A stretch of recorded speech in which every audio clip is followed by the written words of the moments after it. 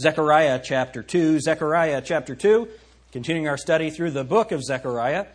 Zechariah, of course, is considered one of the most difficult books in the Old Testament to understand, but a lot of it is actually quite simple when you cross-reference it with the rest of Scripture. This morning's message is one that, there's not a better time for it than a holiday weekend when we're remembering the birth of our country. How many of you are thankful to live in the United States of America? And I got to tell you, I don't know why God is blessing us right now. Because as a nation, we don't deserve God's blessing. And yet, right now, with President Trump's opportunity to put another constitutionalist on the Supreme Court, that is vital. And let me just make a couple of comments on that before I preach. Have you noticed that people are freaking out that he's going to take away gay rights, he's going to take away women's rights, he's going to take away, that the Supreme Court's going to take away abortion? How many of you have heard that hysteria? They're freaking out. They're crying on television. Literally crying. Going crazy. Because what President Trump, Lord willing, the person that he will appoint will be a constitutionalist. A person who believes that the Constitution should be interpreted as it was originally intended. So why are they upset? Is maybe the right to get an abortion not in the Constitution? Do you think maybe that's what they're worried about? The right to kill your child is not in the Constitution? And I do want to make a couple of other comments. You know, there's a lot of hysteria about what's going on at the border and how children are separated from their parents at the border. Is there anyone that you may have heard of that on the news? Well, number one, what happens every time an American citizen breaks the law when their child is present? What happens? We have some police officers here. If someone is doing something, breaking the law and their children are in the car, do the children go to jail with the parent? No. You see, whoever is making all of this craziness about this, they're just lying to you. They're lying to you. But here's the most important thing for you to remember. The same people that are crying about this. Now, how many of us want parents separated from their kids? No. Now, some people need to be separated from their kids because they're animals. But beyond that, we don't want to separate families, and there's nobody that wants to do that, right? But you have to remember, the people that are crying about that would have preferred for those children to have been killed in the womb. It's not a matter of choice. They want to kill as many children as possible. Understand that. They think that we're overpopulated, especially those unfavorable races. Because what they say is, you want that child to grow up in poverty? Because they're in poverty, they should die? Do you understand that all I'm doing is bringing logic to the conversation? These people that are complaining about separating children from parents who have broken the law are the same ones who want those children to die and who think that you're a Nazi. Listen, you're a Nazi because you don't want their mothers to kill them. That's where we are. That's what's going on in the world. And we as Christians, we need to keep our heads on right. James Knox was in Rhode Island. And so the First Baptist Church in the United States was in Newport. The Second Baptist Church in the United States was in Providence. It was founded by Roger Williams. And the sign of that church, it said, imagine what would have happened if Joseph, Mary, and Jesus were separated at the Egyptian border.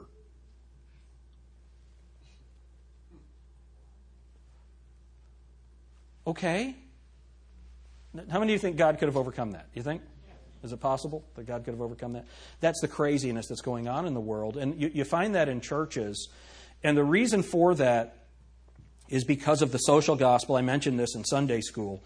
Remember, the social gospel is not the gospel of the death, burial, and resurrection of Jesus Christ. The social gospel is what has pervaded much of Christianity. It was invented by a guy named Walter Rauschenbusch. He wrote a book called The Social Crisis in 1907 and then A Theology for the Social Gospel in 1917. And he said that Jesus didn't die on the cross for your sins. That's ridiculous, he said. Silly. Jesus died on the cross for the societal sins, these macro sins. And the societal sins of the United States are nationalism, militarism, individualism, and capitalism. Nationalism, individualism, militarism, and capitalism. Those are the things that Jesus Christ died on the cross for. That's the philosophy of that First Baptist Church in Providence. See, nationalism, the idea that we would have borders, that's sin to a globalist. God wants us to have borders. He said, remove not the ancient landmark. What were those ancient landmarks? They were the borders. They were the property markers. In Genesis chapter 11, God said we need to scatter them because if they're all one, nothing they imagine will be restrained from them. Remember, the imaginations and thoughts of men were only evil continually. Casting down imaginations and every thought, every high thing, the Bible says. Bringing into captivity every thought that exalts itself above God and the knowledge of Christ. So this idea of a globalist society without borders, without nations, that has nothing to do with the Bible. It has nothing to do with the gospel of Jesus Christ. It's antithetical to the biblical message. So we as believers, we need to be able to stand for the truth. Now, let me be very clear. It's not Republican truth, because Republicans are idiots. It's really important that we get this. The only thing that we need is we need a constitutional government. It's the longest standing constitution in the world right now. And we want the Supreme Court justices to interpret the Constitution that God gave us through those men. The most remarkable document in the history of politics is what God gave us in our Constitution. It's not a Republican thing. It's not a Democrat thing. We as believers, we need to be thankful for what God gave us. And that's what we celebrate on the 4th of July. That's what we celebrate. And so we have liberal churches and liberal politicians and weak-minded Republican politicians who don't believe in national sovereignty. God believes in national sovereignty. As a matter of fact, we're going to see it here in a minute. The way his plan for the entire future of the world is He's going to deal with nations. That means there's more than one. Right? So we believe in national sovereignty and a lot of the foolishness that's going on. Remember, these same people who say that a baker doesn't have the religious right to refuse to participate in someone else's religious ceremony, cemetery, marriage, I don't know, Freudian.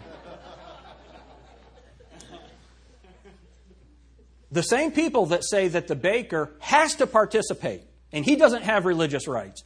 These are the same people that say that President Trump is a bigot because of what they call his Muslim ban, because they have the religious right to come here. So religious people that live here don't have the right to exercise their religion, but people that want to kill us have the right to come and exercise their religion. Do you think maybe we have some logical inconsistencies here? Do you think? You see, no one has the right to come to the United States. No one. There's no right. There's no right to do that. We have the privilege to be American citizens. Praise God for that. And man, I'm thankful for immigration. My grandparents came from Germany, on my mother's side. I'm very thankful that we're able. Now you know why I'm so angry, right? Have you all ever seen that deal? Nathan, what is it? German, how German love songs or whatever. And it's just, they scream it. You know, it's hilarious. I love you! German.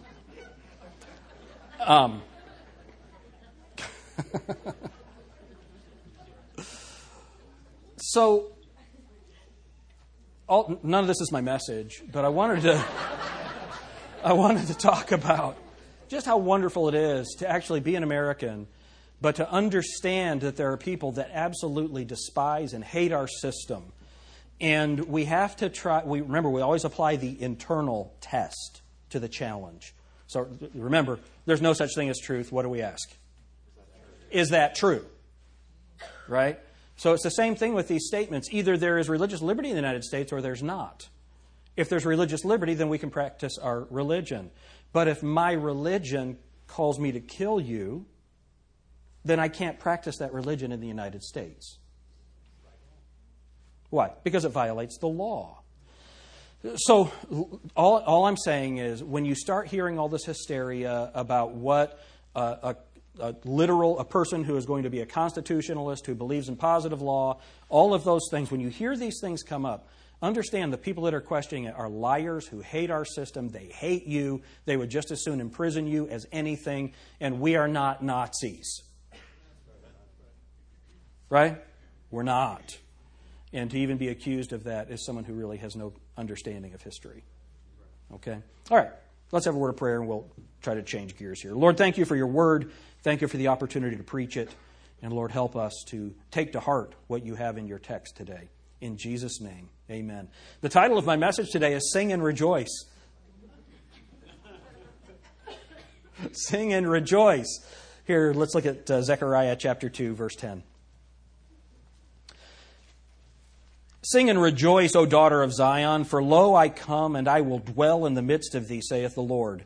And many nations shall be joined to the Lord in that day, and shall be my people, and I will dwell in the midst of thee, and thou shalt know that the Lord of hosts hath sent me unto thee. And the Lord shall inherit Judah, his portion in the Holy Land, and shall choose Jerusalem again. Be silent, O all flesh, before the Lord, for he is raised up out of his holy habitation. So the command here is to sing and rejoice. Have you ever been in a situation where it's difficult to sing and rejoice?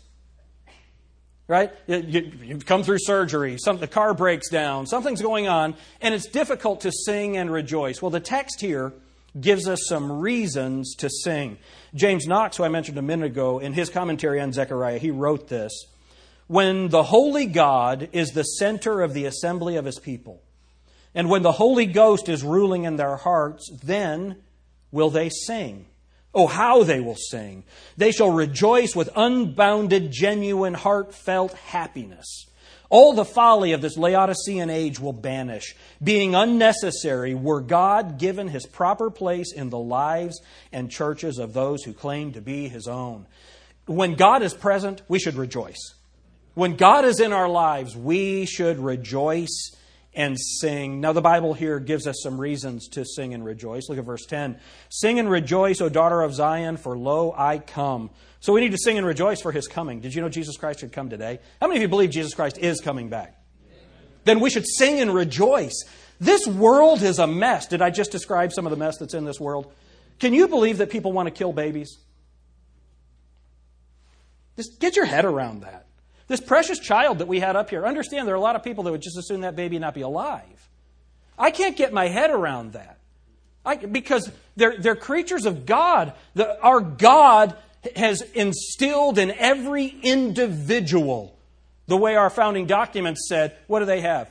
We are endowed by our Creator with certain unalienable rights, that among these are life, liberty, and the pursuit of happiness.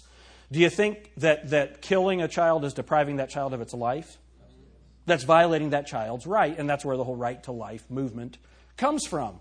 And notice the way that the world, they're so good at euphemisms, that they don't go the right to death, it's the right to choose. Well, what if I choose to kill them? You know, some of these liberals are very inconvenient to me. They are violating my mental health. Now, how many of you can believe that? You question my mental health all the time. So we live in a world where wrong is right and right is wrong, where they would absolutely freak out if you cut a particular tree down, but they'll kill a baby. Right? If you violated a bald eagle's nest, man, they're going to protest like you wouldn't believe. But if you violate a child's life, that's okay. How many of you can tell I'm a little stuck right now? Man, we believe in liberty, but you don't have the right to kill people. That's not your right. The world's a mess. Man, I'm so glad Jesus Christ is coming back. We're going to see in a minute what he's going to do when he comes back. I mentioned before that someone had told me they saw a bumper sticker that said, "Beware the Lamb." Because Jesus Christ came the first time as a lamb to be slain. The second time he comes back, he's coming back as the lamb still, the lamb that was slain before the foundation of the world. But he's coming back to rule and to reign with a rod of iron. That's the Jesus that we worship. That's the Lord that's returning. And the world likes that meek and humble Jesus, but we'll find out whether or not they like the ruling and reigning Jesus. Sing and rejoice for his coming. Listen to what 1 Thessalonians 2:19 says. For what is our hope or joy or crown of rejoicing? Are not even ye in the presence of our Lord Jesus at his coming? That's our joy, having you around us at the throne of God when Jesus Christ returns and takes us away. Look at Isaiah chapter 40. Of course, always keep your place in Zechariah. But look at, I said Isaiah, I meant Psalms chapter 40.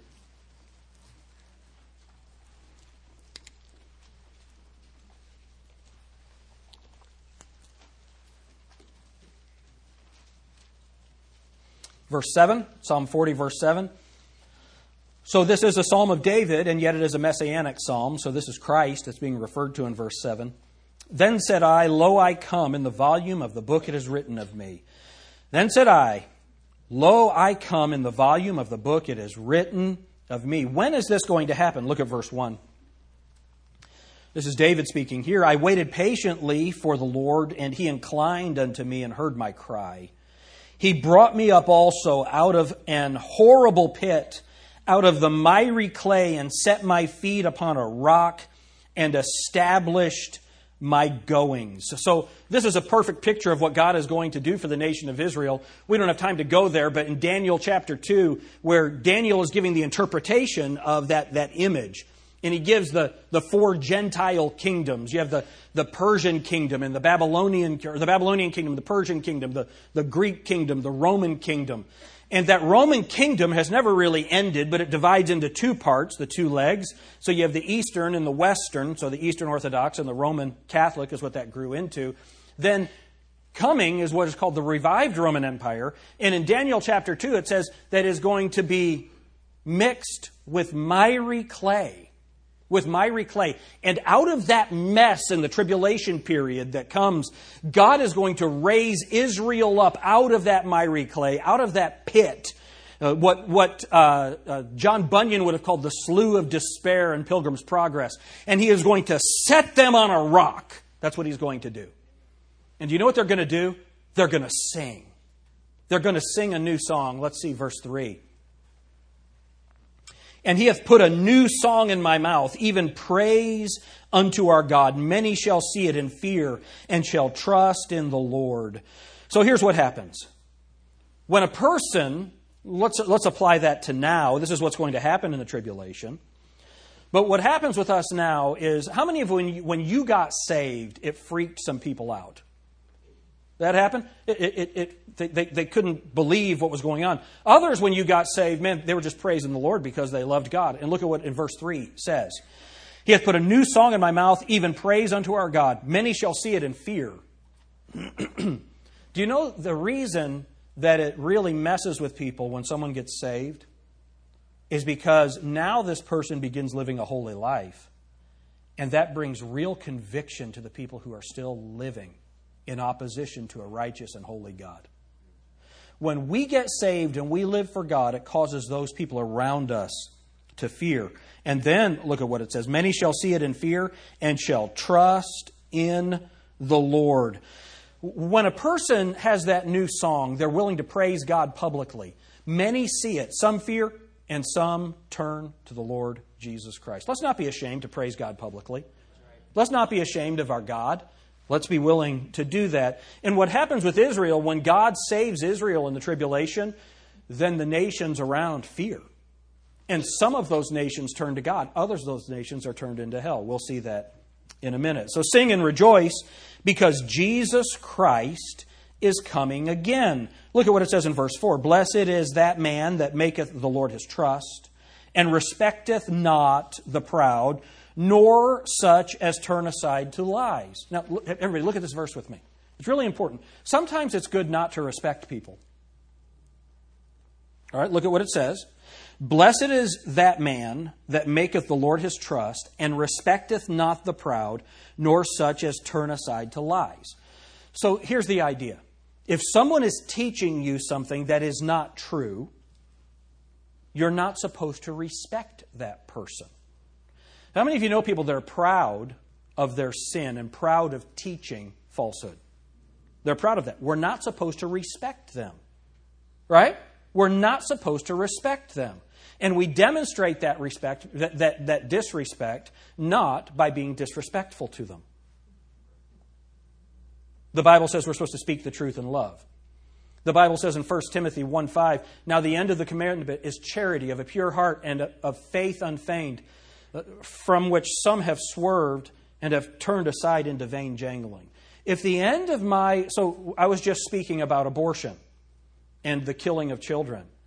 Listen, if you have had an abortion, if you're a lady here and you have had an abortion, that was a terrible thing. There's no way that I can say that that's good.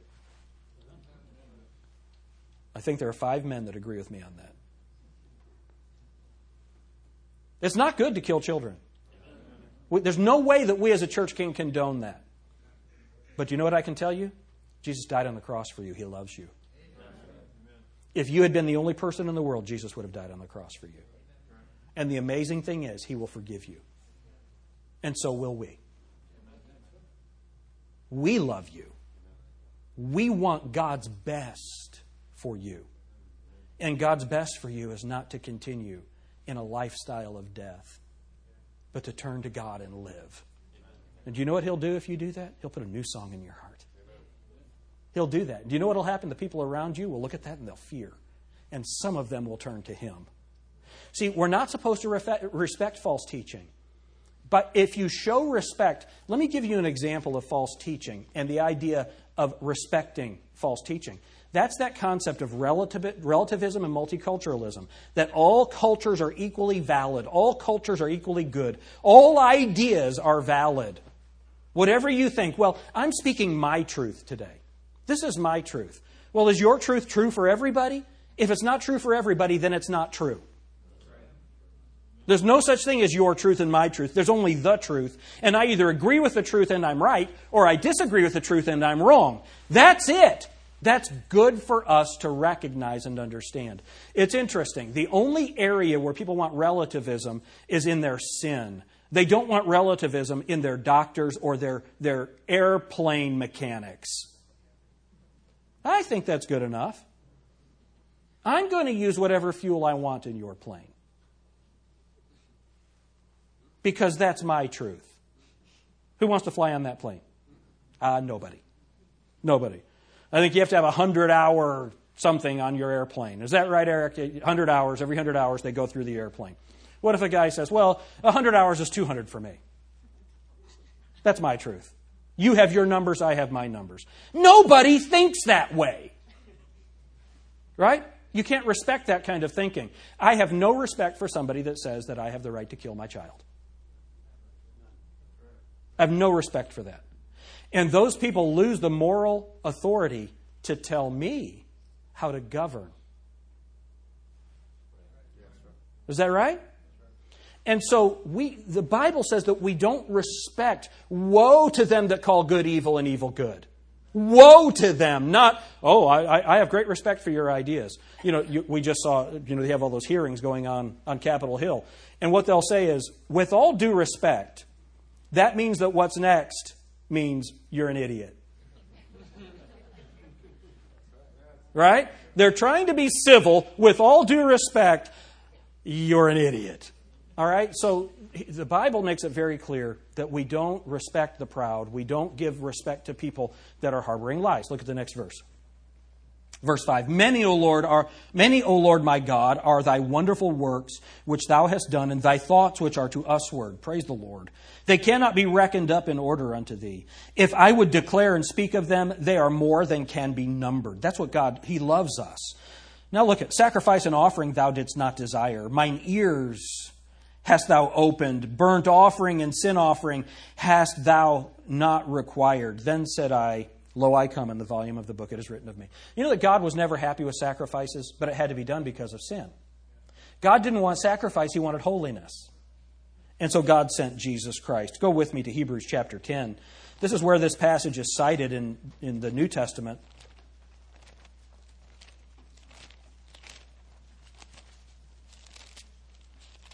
Sing and rejoice because the Lord is coming. How many of you believe it'll be better when Jesus is here than it is now? That's why we need to sing and rejoice. Hebrews chapter 10, verse 5. Wherefore, when he cometh into the world, he saith, Sacrifice and offering thou wouldest not, but a body hast thou prepared me. So this is Jesus. God the Father prepared a body for Jesus. Why? Because in burnt offerings and sacrifices for sin, thou hast had no pleasure. He had no pleasure in those sacrifices. He wanted holiness. So he sent his Son. Then said I, Lo, I come. In the volume of the book it is written of me, to do thy will, O God. Above, when he said, Sacrifice and offering and burnt offerings and offering for sin thou wouldest not, neither hadst pleasure therein, which are offered by the law. Then said he, Lo, I come to do thy will, O God. He taketh away the first that he may establish the second. He took away the law so that he could establish this wonderful grace through the blood of Jesus. By the which will we are sanctified, that is, set apart to holiness, through the offering of the body of Jesus Christ once for all. Praise God. That's what Jesus Christ did for us, and that's how we can sing that new song. He is coming back to establish righteousness and holiness in this world. Praise the Lord for that. So we're going to sing and rejoice because Jesus Christ is coming again. Go back to Zechariah chapter 2. Sing and rejoice, O daughter of Zion, for lo, I come and dwell in the midst of thee, saith the Lord. For lo, I come and dwell in the midst of thee. So we're going to sing and praise God for His coming, but we're going to sing and praise God for His presence. We're going to sing and praise God for His presence. The Bible says, I will dwell in the midst of thee. The source of all blessing for God's people lies in His dwelling in their midst. You remember when Jesus Christ, He led the children of Israel out of Egypt through Moses. And God said, I'll be with you. I'll be a pillar of cloud by day and a pillar of fire by night. I'll be your presence. I'll be that. But remember, after the golden calf incident, God told Moses, He said, I'll make a new nation of you. I'm going to go with you, but I'm not going to go with the people. Look at what happened. Go with me to Exodus chapter 33.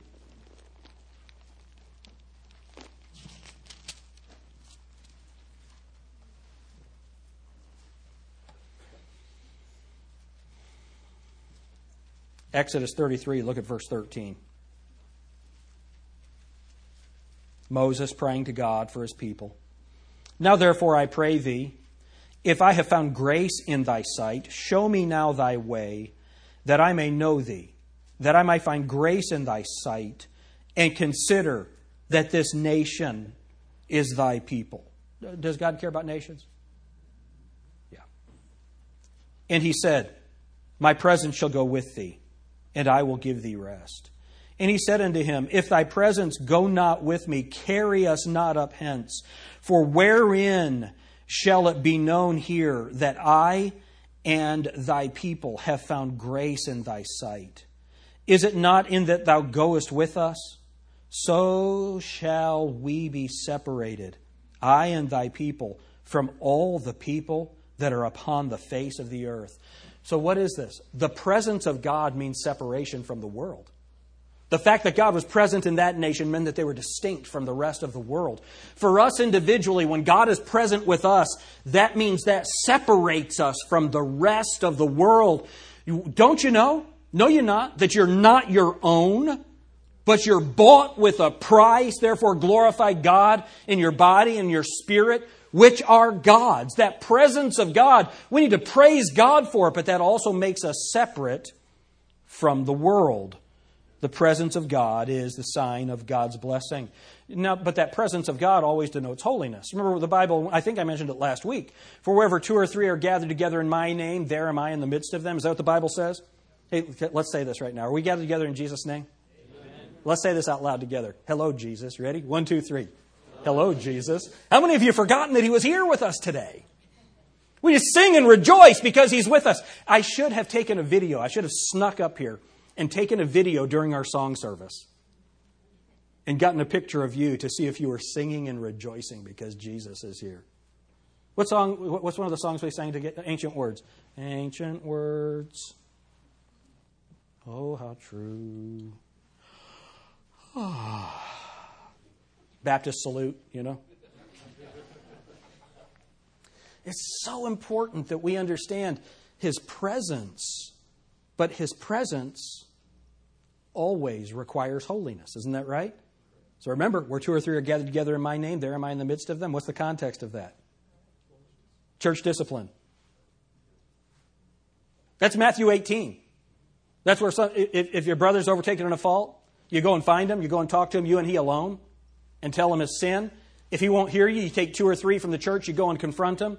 If he won't hear you, then you bring it before the whole church, and then you treat him as a sinner and a publican if he won't listen to the church.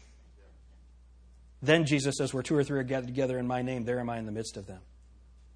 Jesus said, I'm with you in holiness. God's presence always requires holiness. How many of you are thankful for the presence of God? Amen. How is your holiness? Remember last week we talked about recognizing the holiness and the lordship of Christ in our lives. Meditating on that. Focusing on the lordship of Jesus Christ. His presence always requires holiness. We're going to sing and rejoice because of His presence. Because of His presence. Then, we're going to sing and rejoice because of His Word. Go back to Zechariah chapter 2. Zechariah chapter 2. Verse 10. Sing and rejoice, O daughter of Zion, for lo, I come, and I will dwell in the midst of thee, saith the Lord. And then, look at what it says. Or look at what we just read. Saith the Lord. So, we saw, for lo, I come. So, we sing and rejoice because of His coming. I will dwell in the midst of thee. So we're going to sing and rejoice because of His presence. Saith the Lord. We're going to sing and rejoice because of His Word. See, Jesus Christ is not only coming. Jesus Christ is not only here with us, but He didn't leave us without a compass. He didn't leave us without information. He gave us His Word. See, the reason we know it's wrong to kill is because God wrote it down. The reason we know that behaviors are wrong and behaviors are right is because God wrote it down. How many of you enjoy encouraging speech? Right? Why do we really understand that?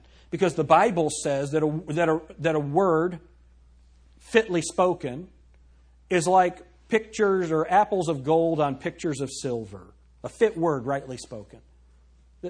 We understand the Bible gives us that information. Let no corrupt communication proceed out of your mouth, but that which is good to the use of edifying, that it may minister grace to the hearers. I'm so glad that God's Word doesn't just say you're evil, you're a sinner, you're worthless, you're a sinner, you're worthless, you deserve to go to hell. Aren't you glad the Bible doesn't end there? Now, how many of you know we deserve to go to hell? But what's the good news? For God so loved the world that He gave His only begotten Son, that whosoever believeth in Him should not perish, but have everlasting life. That's good news.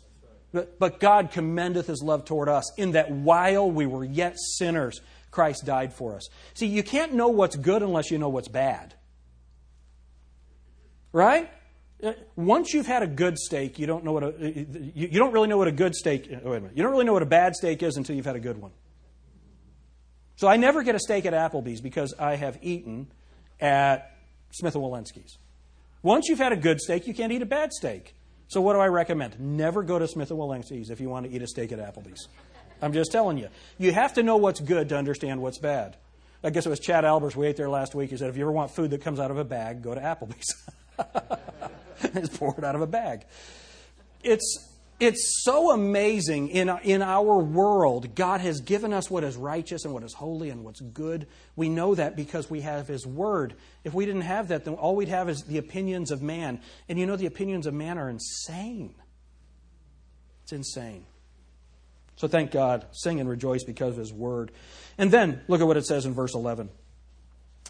It says, and many nations shall be joined to the Lord in that day. So we're going to sing and rejoice for His mercy. We're going to sing and rejoice for His mercy. Now, when is this going to happen? In that day. What's that day? That's the day that the Lord returns to establish His kingdom on the earth. They shall be joined to His people. Let's trace some verses on this so we can understand it. Jeremiah chapter 51.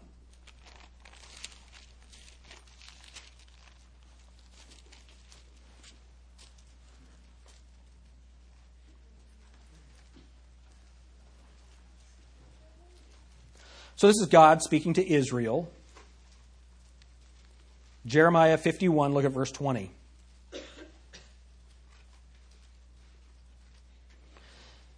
Thou art my battle axe and weapons of war.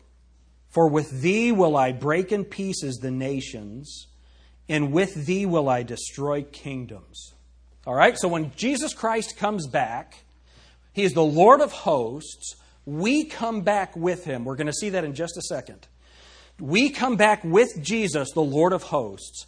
But what he does is he takes his nation of Israel and he strengthens them so that they make war with the nations and they become God's battle axe. They become God's weapons against the nations that are against God.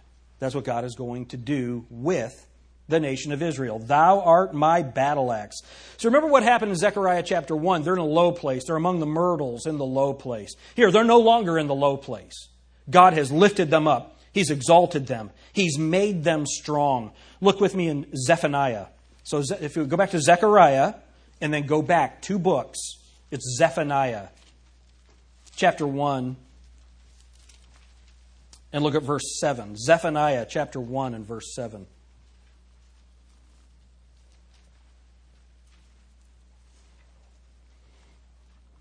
And you might want to put a marker here because I'm going to want to come back to this passage in a minute.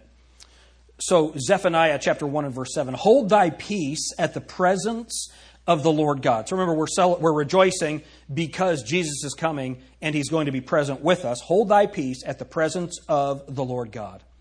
For the day of the Lord is at hand. That day, the day of the Lord, that's when Jesus Christ returns. Right? Praising God for his coming. Hold thy peace at the presence of the Lord God, for the day of the Lord is at hand. For the Lord hath prepared a sacrifice. Now look at, he hath bid his guests. He hath bid his guests. Who are the guests that he's invited? Go to Isaiah chapter 2.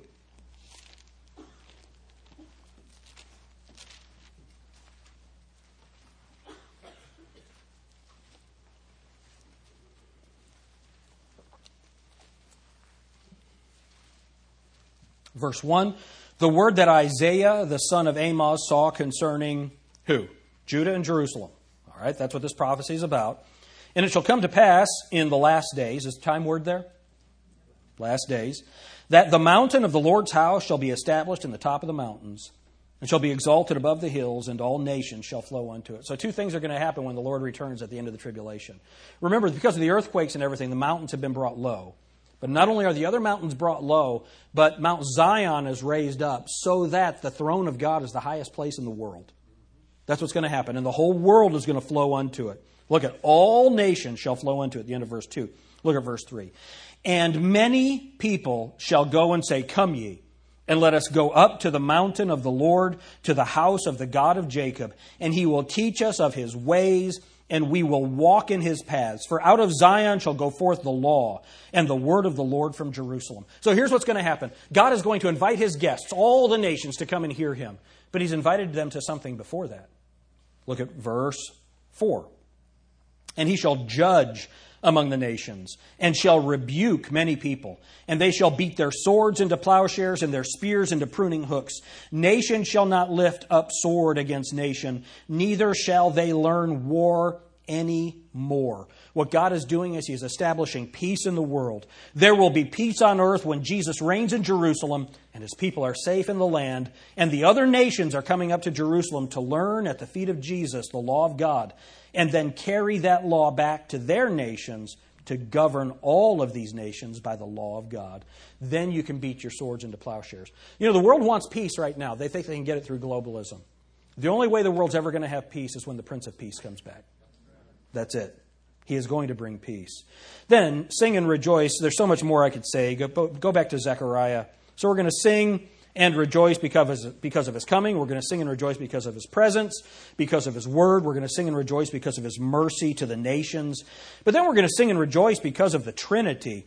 Okay, verse 11, Zechariah chapter 2, verse 11. And many nations shall be joined to the Lord in that day, and shall be my people. And I will dwell in the midst of thee, and thou shalt know that the Lord of hosts hath sent me unto thee. So Jesus Christ is speaking and saying, I'm coming, but Jehovah, the Lord Jesus, is saying that Jehovah, the Lord God, the Father, has sent me.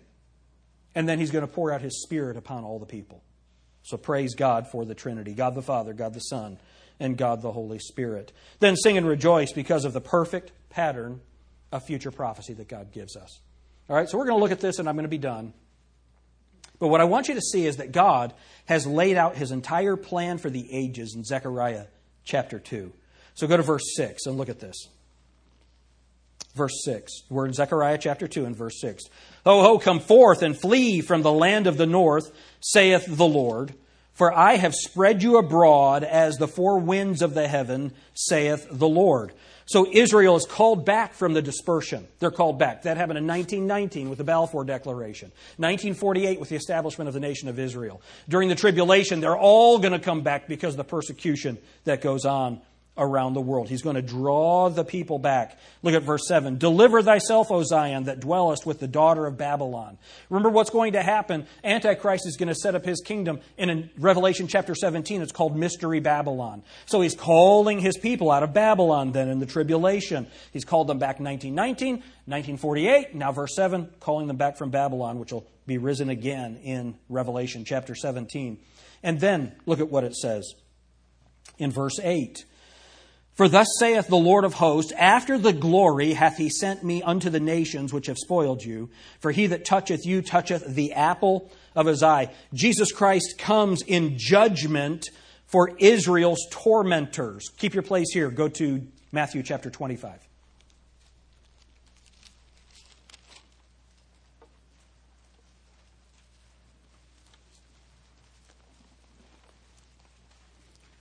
This outline for the plan of the ages is in Zechariah chapter 2. So Matthew chapter 25, verse 31. Remember what it said in our verse that we just read in Zechariah, that after the glory, he's going to do this. When the Son of Man shall come, Matthew 25, 31, when the Son of Man shall come in, what's it say? And all the holy angels with him, then shall he sit upon the throne of his what? And before him shall be gathered all Christians. Nations. And he shall separate them one from another, as a shepherd divideth his sheep from the goats. And he shall set the sheep on his right hand, but the goats on his left. Then shall the king say unto them on his right hand, Come, ye blessed of my Father, inherit the kingdom prepared for you from the foundation of the world. For I was an hungered, and ye gave me meat. I was thirsty, and ye gave me drink. I was a stranger, and ye took me in. Naked, and ye clothed me. I was sick, and ye visited me. I was in prison, and ye came unto me. Then shall the righteous answer him, saying, Lord, when saw we thee an hungered, and fed thee? Or thirsty, and gave thee drink? When saw we thee a stranger, and took thee in? Or naked, and clothed thee? Or when saw we thee sick or in prison, and came unto thee? And the king shall answer and say unto him, Verily I say unto you, inasmuch as ye have done it unto one of the least of these my brethren, ye have done it unto me. And so we have ministries all over the world that want to go and give someone a drink in Jesus' name, and they think that's the gospel. Why? Because it's much easier to hand someone a cup of water than to tell them about their lost and sinful condition. You see, giving someone a drink is not the gospel. That's the social gospel of Walter Rauschenbusch, which is communism, Marxism, pacifism, not biblical truth. Amen? You see, people take this passage and they try to apply it to the way we give the gospel. When the Bible tells us what this is, verse 32, and before him shall be gathered, what's it say? Is this all Christians being judged? No.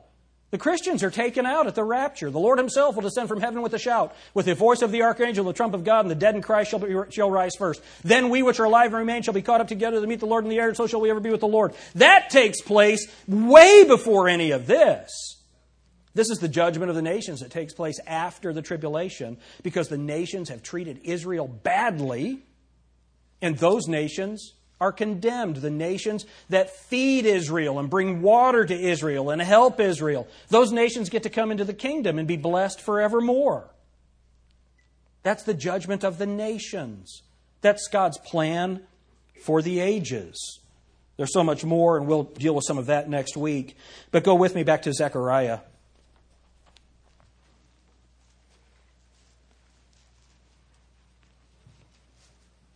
So remember what we've seen in verse 6, Israel's called back from the dispersion. In verse 7, Israel flees from Babylon. In verse 8, Christ comes in judgment of Israel's tormentors.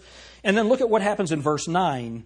For behold, I will shake mine hand upon them, and they shall be a spoil to their servants, and ye shall know that the Lord of hosts has sent me. God's going to take the wealth of all of those nations and give it to Israel, just like he did at the Exodus. He's taking the wealth of the nations and giving it to Israel. Then, look at verse 10. Sing and rejoice, O daughter of Zion.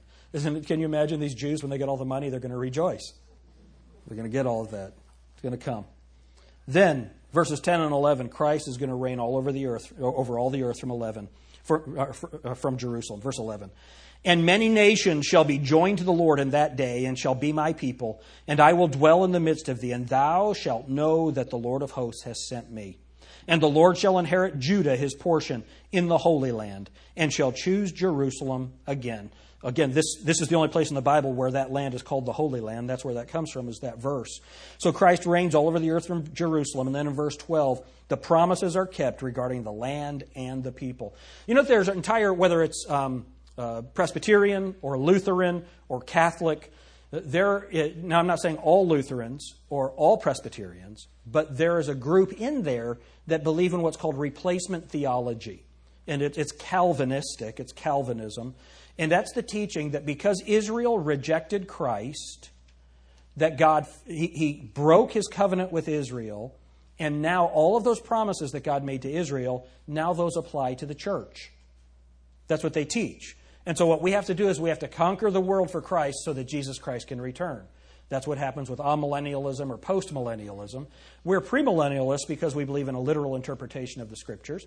And the Bible says that that the promises, the gifts and calling of God are without repentance.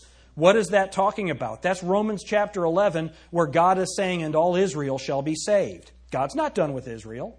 Those promises are going to be kept. And then I want you to see this, that this knowledge brings a great hush of excitement. Verse 13, look at it. Be silent, O all flesh, before the Lord, for he is raised up out of his holy habitation. Now, I'm done. So I hope I haven't lost you, but let's just finish with this. Jesus Christ, the Son of God, the creator of the world, the one who stepped out on the edge of nothing and spoke everything into existence, the one who upholds all things with the word of his power, the one by whom and for whom are all things, that God, that Jesus, right now, the Bible says, he is seated at the right hand of God, making intercession for the saints. We have not an high priest which cannot be touched with the feelings of our infirmities, but was in all points tempted like as we are, yet without sin. Let us therefore come boldly to the throne of grace. We can come boldly because there is one God and one mediator between God and men, the man Christ Jesus, who is seated at the right hand of the Father right now, making intercession for us. Is that right? Keeping us. Be quiet. Right now, around the throne of God, there are thousands and innumerable angels and saints around the throne of God, singing, "Worthy is the Lamb that was slain. Worthy is the Lamb." That's what's going on in heaven right now, according to Revelation chapter 5.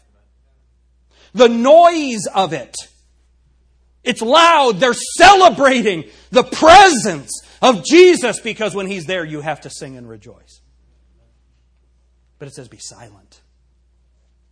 Because here's what's going to happen. It could happen today. He's going to stand up. You see what it says? Verse 13. Be silent, O all flesh, before the Lord. For He is raised up out of His holy habitation. Do you know what happens after Jesus Christ rises up out of His holy habitation? He comes back. Zephaniah. Let's go back to Zephaniah chapter 1 and verse 7.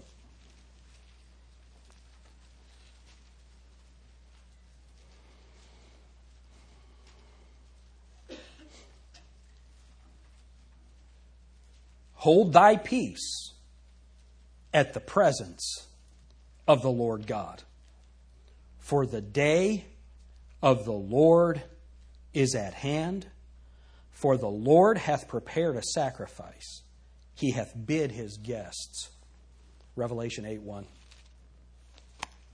Revelation 8:1.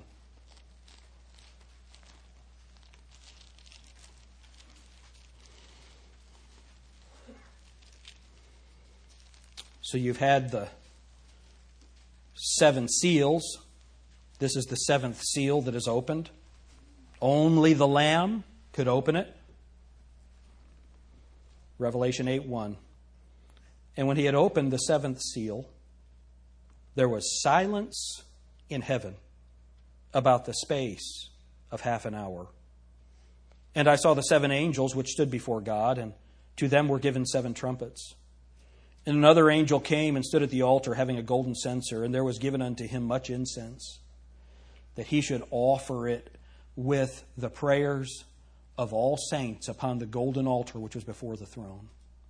So what Jesus does is he gets up off of that throne. There's silence everywhere. This great tribulation starts to happen. At the end of that great tribulation, do you know what Jesus Christ says to us? He gets up off of that throne and he marches towards his white horse. And he tells us, church, mount up. We're going to battle. Now remember, that term, Lord of Hosts, that's used all the way through the book of Zechariah, that is Jesus Christ's title, the title of the Lord leading us in battle. The Bible says as he returns, he bathes his sword in the heavens. That spiritual warfare, those angelic powers, Jesus Christ destroys them. He spoiled them. He took their power when he died on the cross in Colossians chapter 2 and verse 15. And having spoiled principalities, he made a show of them openly. The Bible says, nailing them to the cross. Jesus Christ defeated them, their power. He defeats them physically as he returns to the earth. And then he invites the nations to Jerusalem. Zechariah chapter 14.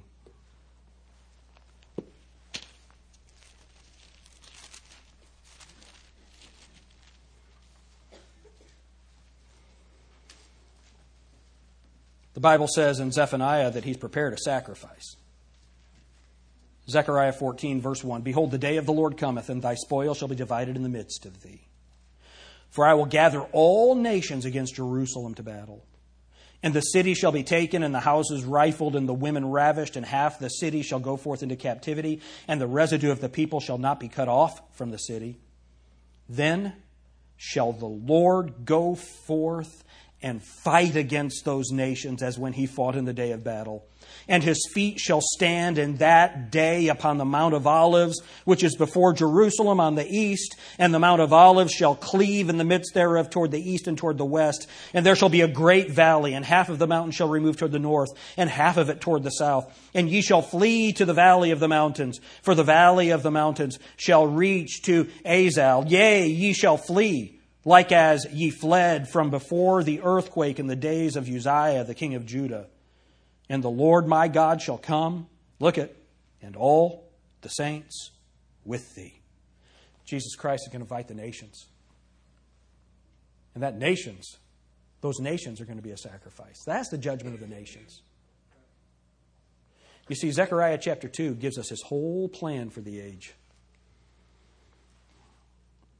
Do you think sometimes we're flippant about who Jesus is? How many of you are thankful he's your Savior? But he is the creator of the world. The Bible says, kiss the Son. Kiss the Son, lest he be angry. Does the Bible say that? You see, this soft, effete Jesus of the world, he is not the Jesus of the Bible. We need to be strengthened by his presence. We need to be strengthened by his word. We need to be strengthened by his indwelling spirit. I want to repeat what we read earlier. When the Holy God is the center of the assembly of his people, and when the Holy God is ruling in their hearts, then will they sing. Oh, how they will sing. They shall rejoice with unbounded, genuine, heartfelt happiness. All the folly of this Laodicean age would vanish, being unnecessary were God given his proper place in the lives and churches of those who claim to be his own. How many of you say that Jesus is my Lord? How many sing and rejoice? Sing and rejoice because of His coming, because of His presence, because of His word, because of His mercy to the nations, because He has given us His plan for the ages. Sing and rejoice because He loves us. If you're here this morning and you don't know Jesus Christ as your Savior, you might be thinking, man, I didn't come to hear a political message.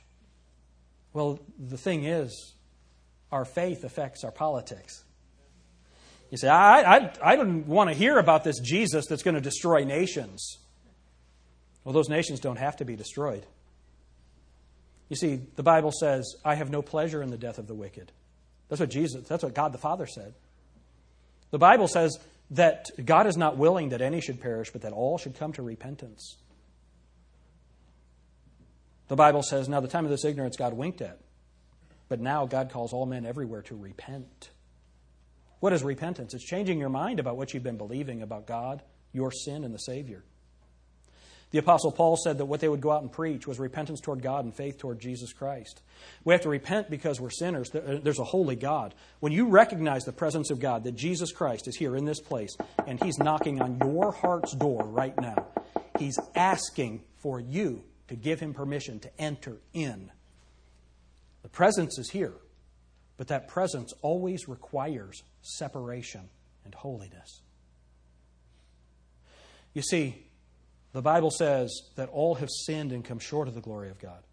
The Bible says there's none righteous, no, not one. There's none that doeth good. The Bible says the wages of sin is death, but the gift of God is eternal life through Jesus Christ our Lord. You see, that gift, it must be received as a gift. It can't be earned. You can't work for it. It's a gift. It must be received as a gift. But the way that you receive it is by saying, I need it. Why do I need it? Because I'm such a sinner. I've been heading this way. I need to turn this way to God and to the Savior. Repent. Repent. Do you know Jesus Christ as your Savior? I'm not asking if you know that He was born of a virgin and that He lived a sinless life and that He died on the cross for you and then 3 days later He rose from the dead. I hope that you know that. I imagine just about everybody in the United States knows that. But that doesn't mean you're saved. The Bible says the devils know who Jesus is and they tremble. The fact that you know those truths, that's helpful. That's the beginning. But at some point, that reality of who Jesus is in His death, burial, and resurrection must apply to your account. Amen? It must apply to your account. What does that mean? That's when you just say, Jesus, I'm a sinner. I believe in your death, burial, and resurrection. I believe that you're God. And I believe that you died on the cross for me. See, there's a difference believing He died for everybody and believing that He died for you. You see, nations are not saved. Individuals are saved. God will deal with those nations after all the believers are gone. Right now, God's dealing with individuals. You must trust in Jesus Christ individually. Your family can't save you. Your church can't save you. Your friends can't save you. Nothing can save you other than the blood of Jesus Christ and having that blood applied to your account. Have you asked Jesus Christ to save you personally? I hope that you have. If you have, sing and rejoice. If you haven't, you need to fear God. And you need to ask Jesus Christ to forgive you because you and I, all of us, we deserve separation from God forever. We deserve that. We have earned that. But Jesus loves us so much that He died for us. Lo, I come, in the volume of the book it is written of me. Thou hast prepared for me a body. That body that God prepared for Jesus, that body was prepared for Him. Remember, God's a spirit. He doesn't have a body. God prepared a body for Jesus Christ so that that body could be whipped and spat upon and nailed to a cross for you and for me. He did that. That's how much He loves you and me. We have to believe that. We have to ask Jesus Christ to save us. If you've never asked Him to save you, I hope you'll do it today. Every head bowed, every eye closed. Nobody's looking around.